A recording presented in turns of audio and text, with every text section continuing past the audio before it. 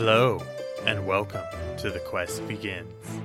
My name's Jason, and I'm here with my co-hosts, Jared and Michael.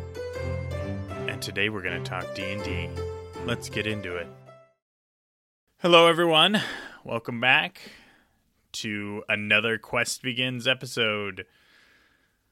This is going to be a Jared heavy one, so buckle in.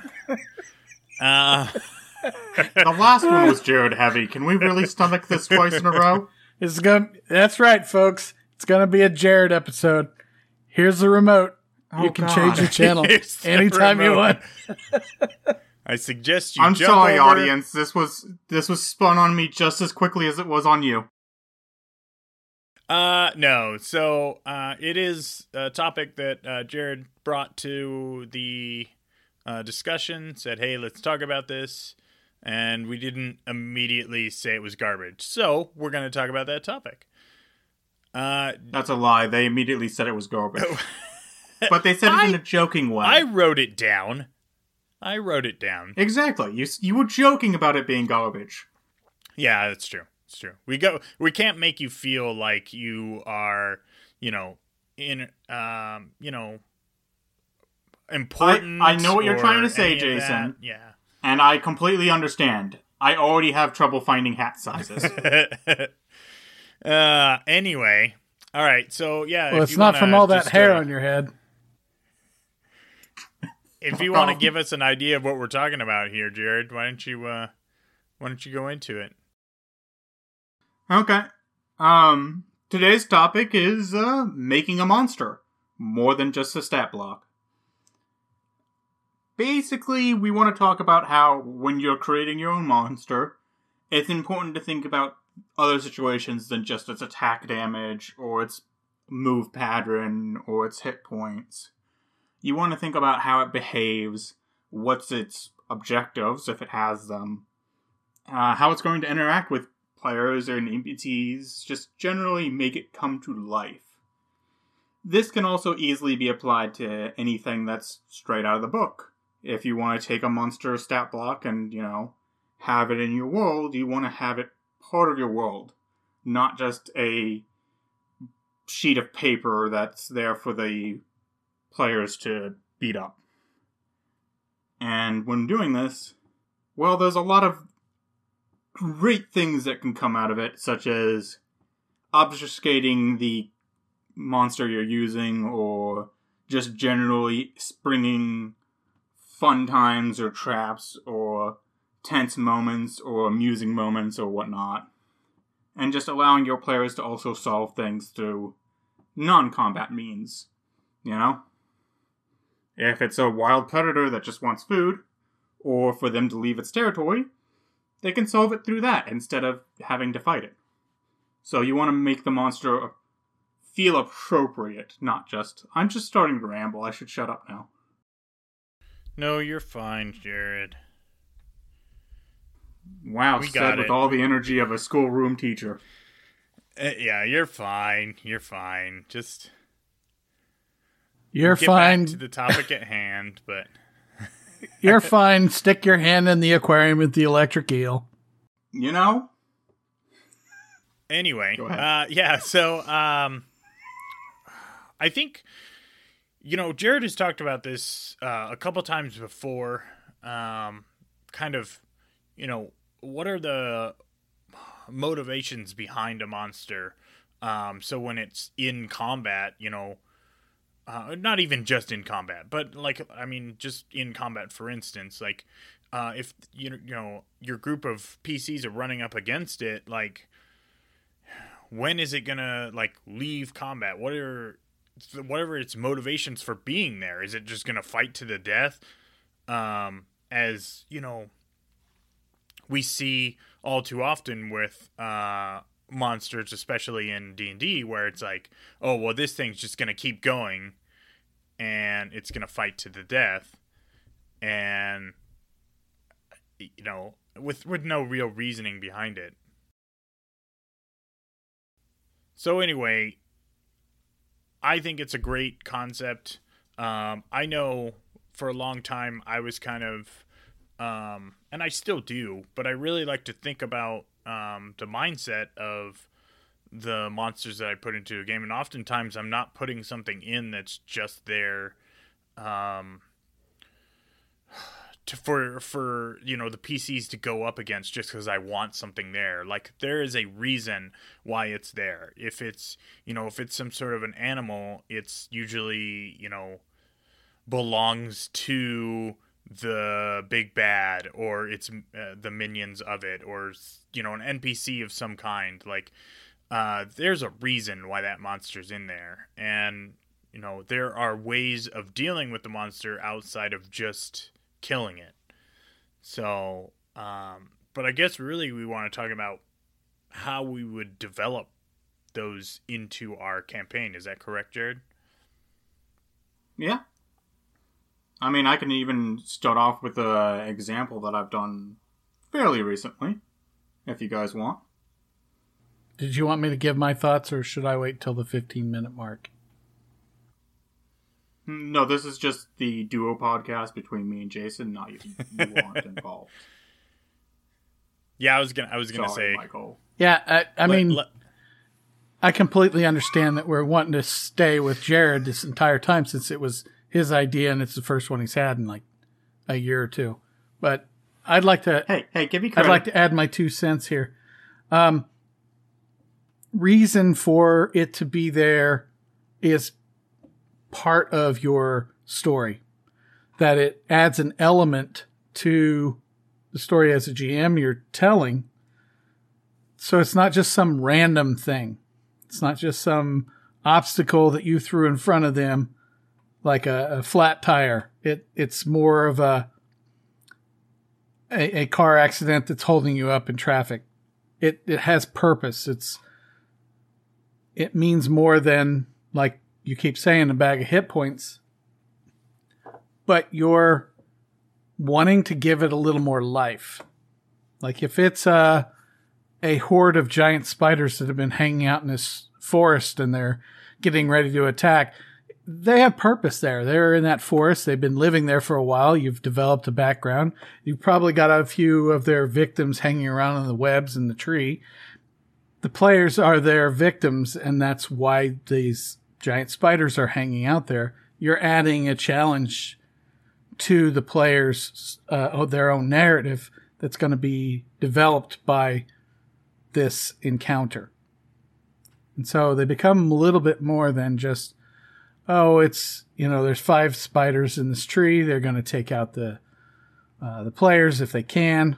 There's purpose. And then in the process, the past victims that are hanging out in the tree after the spiders have been defeated can be another element in your story that you hope that the players, go and search for answers to why these spiders are there, or why would they come after them, or where there might be some story element with the bodies of the previous victims. So that's what I think about when I think about monsters, why they're there, that reason. And you guys have kind of hit on that. So I wanted to add my 2 cents.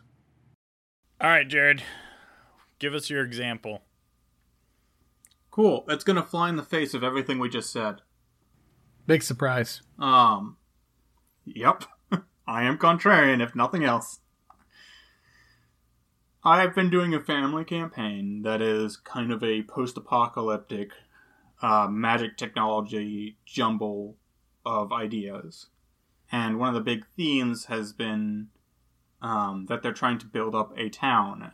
And one of the big ways they've been doing that is by gathering resources and guarding groups that are gathering those resources to bring to town to improve it. On one such outing, I realized that I hadn't given them anything lately to be scared of, and I wanted to tie it back into a few different things. So I pulled up a monster that I had, a stat block, from a long time ago that was basically a zombified T-Rex. This had nothing to do really with the campaign. It had nothing to do with anything else. It was just a stat block and an interesting creature that I knew they would have fun with. So when I brought this into the game, I had to think of a variety of reasons and connections for it on the spot. One of the themes I've shown is restless undead, and a typical undead prediction of basically wanting to throttle or snuff out life. That's just, if you're undead, it seems most undead have a instinctual need to just destroy or end life. So, since it's already an undead, I could tie it in with that. But it's also much stronger than the group, so I had to kind of make it a terrifying entity that they could choose how to engage with. And to do that, I kind of stripped it of some of its abilities. It didn't have any sensory input. The only way it could actually find people is by sensing the general life of people, and then hunting down groups of life nearby it. So it was kind of just this gigantic T-Rex ambling through the forest a few steps at a time, turning in a direction, ambling a few more steps, until it got close enough to hunt something. So they had plenty of warning, it was a big old scary monster, and they got to choose how to engage with it, because they had the pre-knowledge of it's undead, it has these patterns, it obviously can't sense us in a normal way, and so I was able to kind of bring it to life slowly but surely by just kind of introducing new pieces here and there. Eventually, rather than doing what I thought they were going to do, they lured it back to town and then had somebody much more powerful than them basically just curb stomp it to the ground, completely obliterating it and ruining any sort of story I had for it.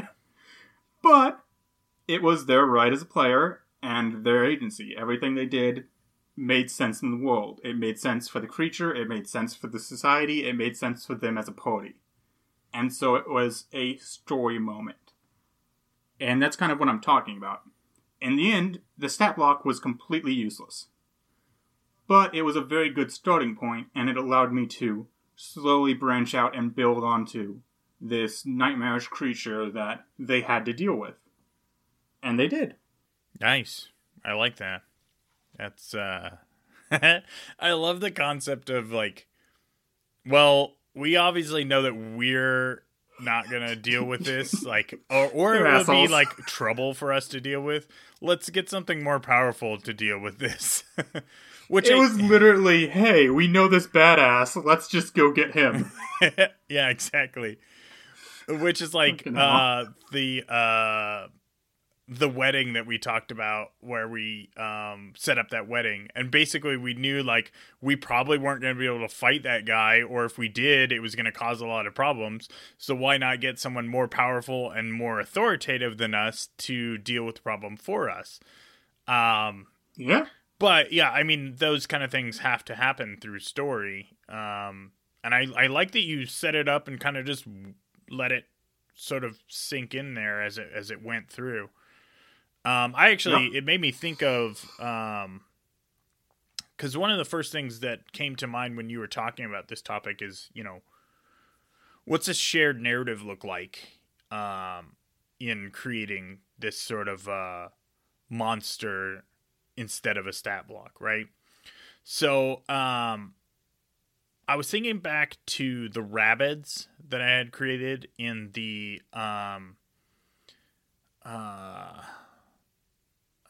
lower levels of 5 Aces, and when I started out the Zero session, I kind of had you guys come up with some of the rumors about them, because I hadn't really fleshed out, like, who they exactly were. So I wanted you guys to give me, like, oh, what rumors do you know about it? That way, if you guys did run into them, which you didn't in that campaign, but if you had, then I would have an idea of what kind of things I wanted to throw out there.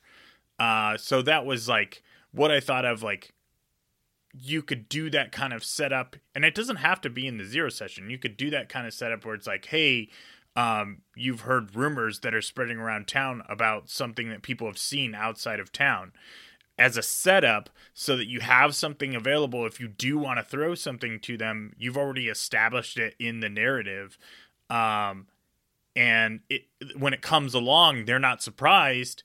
But you get to choose what rumors were true, or were they all false, or I think that'd be great as far as shared narratives goes, to put in a monster that's beyond just a stat block and really fits into the narrative. Outsourcing is one of the best ways of doing that. It's not very spur of the moment, like you said. It's usually something that you do before or after a session to kind of get them to get involved, and then you have to either reconstruct or alter or choose which ones are correct or whatnot. And that way they aren't off kilter when it happens, but they can still be surprised by the way you've taken it and run.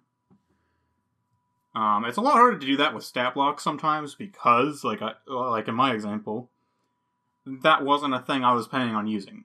I decided to use it mid-session. And so I had to kind of slow down how I was introducing it and kind of focus on what was important at that scene. Which is not something you can outsource as easily. Right. Michael, do you have any examples that you've done this in the past? Well, I got to thinking about what you guys are talking about, and when you look at D&D, for example, there are regular base creatures, monsters, whatever you want to call them, that are just kind of your run-of-the-mill common type. So you've got a kobold. All of them have the same stat. You can use the stat blocks. But something that over time has evolved out of that is they've created alternatives, or kobolds that are not the common rabble. They have a place in the society. They're either like a priest or some kind of sorcerer or some warrior with a special ability that relates to their racial abilities. That's an example. Or an annoying kobold inventor that wants to be a gnome and should probably perish in some horrible fashion. But those are the kinds of things that you look for. Those are good examples of how you can stretch it beyond that just base stat block to giving it a little bit more life and personality. I've done that with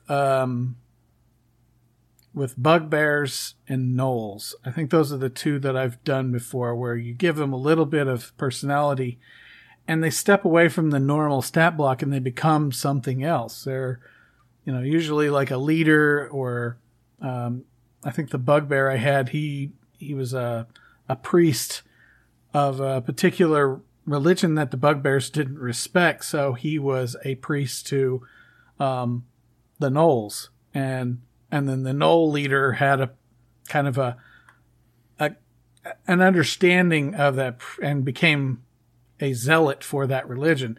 And so outside of the stat blocks, you start to layer on these personality traits and backgrounds to the point that they become, eventually you're going to add some mechanics to them, but they become more than what you started with. And I find them to be enjoyable because they're just as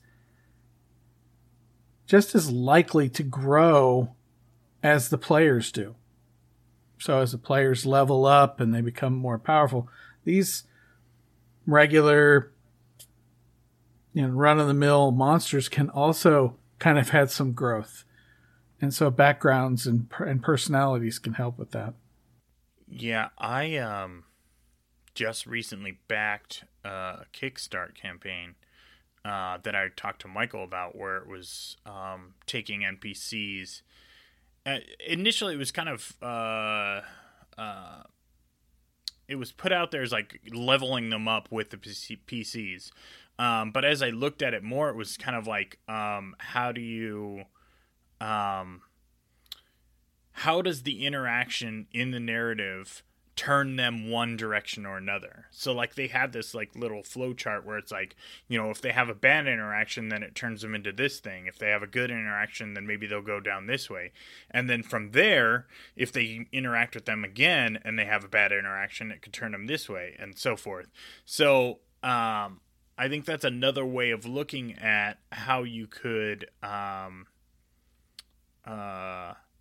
take the advance. Well, yeah, like how you can take them from your story and narratively change them and make them more alive than just the stat block. I really wish I could remember the name of that. I want to say Folio of Faces, but I'm not for sure. I'll have to. But anyway, add a shout out to them in post. Yeah. Yeah, we'll fix it in post. Yep. But anyway, I thought that was good. Yeah.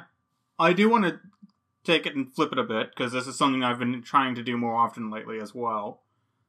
I did it a lot when I first started D&D, but as I got into the habit, I started doing it less and less, and I started focusing, like we've just talked about, more on individualizing monsters, or stat blocks, or NPCs, or whatnot. But when I first started, one of the things that I liked doing was just throwing in a bit of chaos.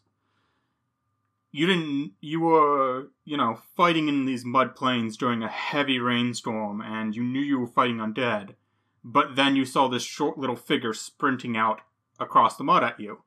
And at first you're not sure what it is, because you can't see very well, but as it gets closer, it becomes obvious that it's a dwarf skeleton. Just like all the other skeletons, it's not just human skeletons. The monsters aren't uniform. And I did this with goblins as well. Instead of all goblins using scimitars, some of them had maces, some of them had wooden sticks, some of them had finely crafted spears, and I would kind of variate all these things. And there's not a lot of depth to it, especially like I just said.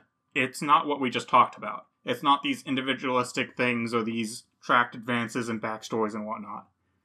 It was just something that made sense for the setting in the area and gave me an excuse to say something different so that the players continued to stay immersed, so that they didn't go, oh, it's just more skeletons. Instead, it's a question of, hey, is that a friend or a foe? Is that some victim running from the skeletons? Oh god, no, it's just a child skeleton that's about to rip my throat out. It helped catch their attention and differentiate one battle from the next. And that's something you can do very lightheartedly, very easily. Just kind of paintbrush over a few details so that they are different and they stand out, without having to go through the admittedly, I don't want to call them hoops, of doing large backstories and carrying an NPC alongside a party. Because, while that's great and all, life is about variety, and sometimes the smaller details work out well. Did I just come out of left field for you guys? No. I'm just looking at Michael shaking his head. He does not like that. Yeah, Michael's very unhappy with me, ever since I mentioned child skeletons. No. I don't think so. When a mommy skeleton and a daddy skeleton love each other very much, oh my dear, they bone. They bone. Anyway. Thank you for cutting that out, Jason. No, I think, this isn't exactly what you were talking about, but I think that kind of like, taking,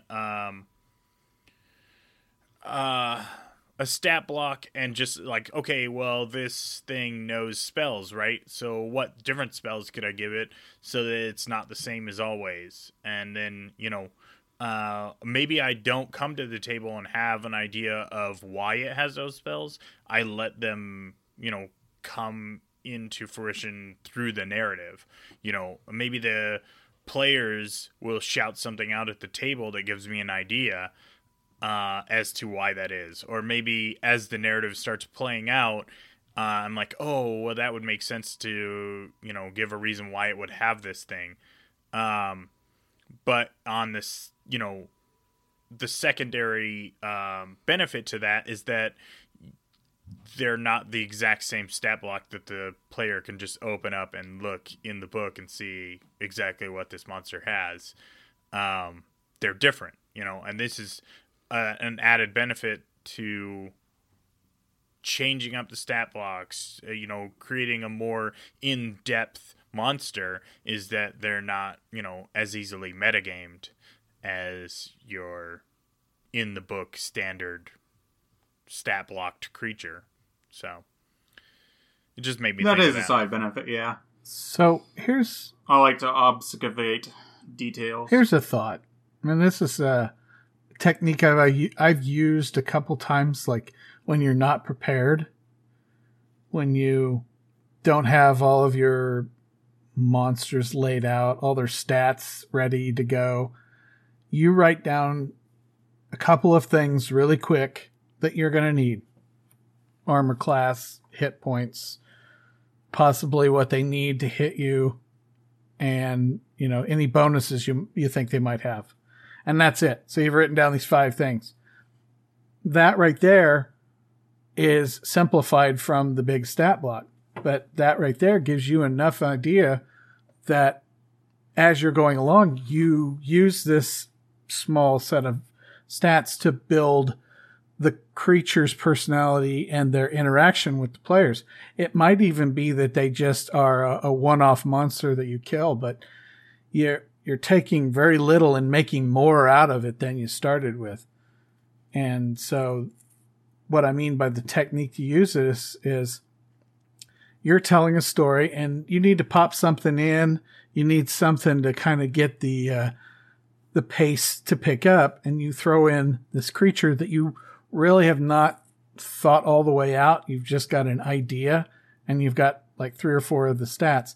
You can, in that moment, let the players help you interact with this thing and build some of its abilities or its personality.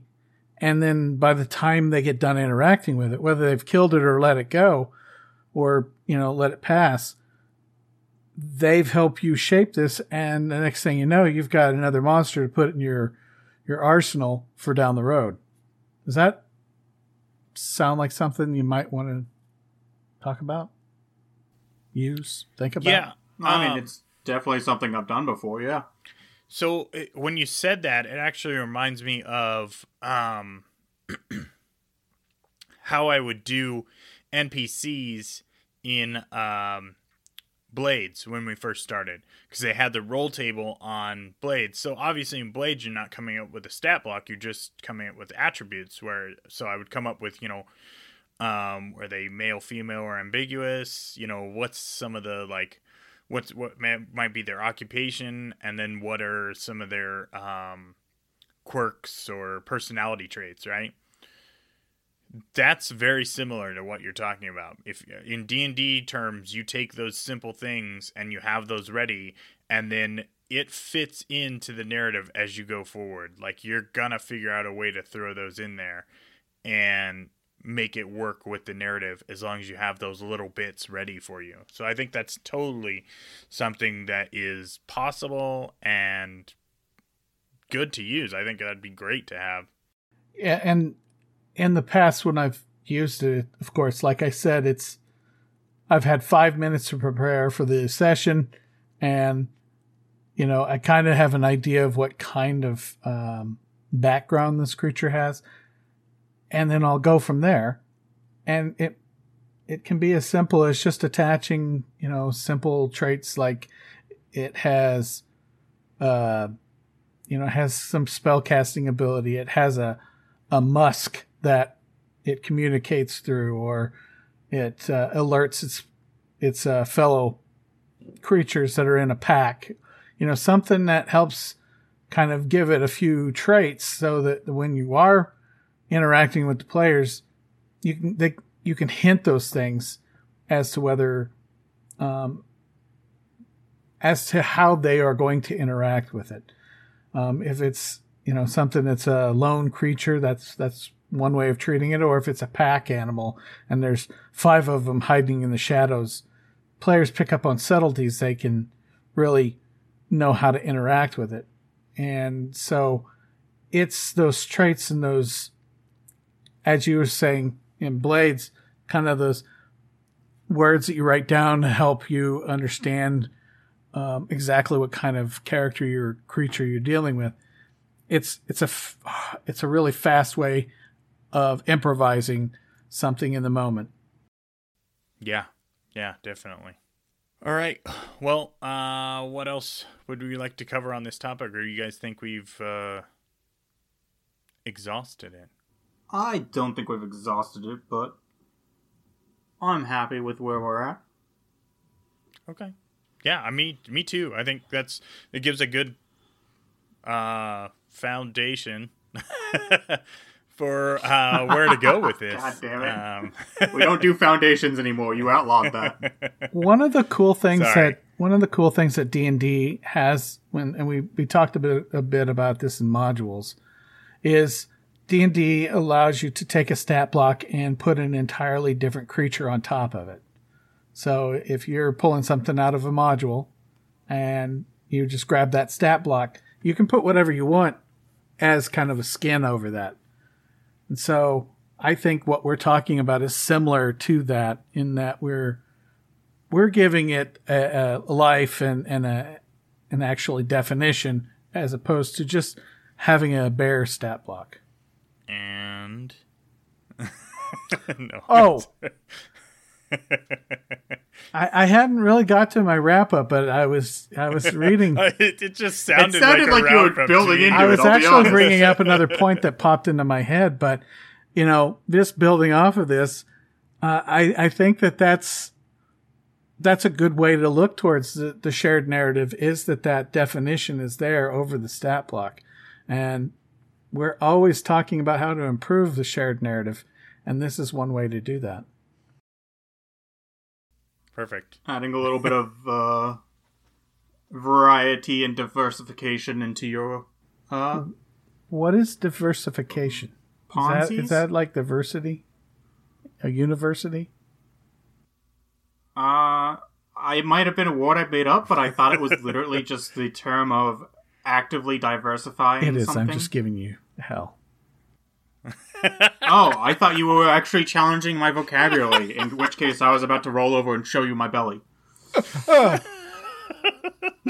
was everything I wanted from a reaction. Oh, that's funny. That is funny. That is scary. Anyway. All right. Well, yeah. That was good. Thank you for listening. Go out and create some monsters that fit into the narrative, and tell us how it went. Be creative, be random, have some fun with it. So quick plug. We have a Patreon. Link will be in the description for this episode. Click it, go over, become a patron. We'd love it. And we'd like to give a quick shout out to those who have backed us so far. Flumph Pucker, Robert K., and Tarpan Caravan. Thank you everyone for listening. This has been Jason. This has been Michael. And this has been Jared. Bye-bye. This has been a production of 7th Level Bardcast, copyright 2021.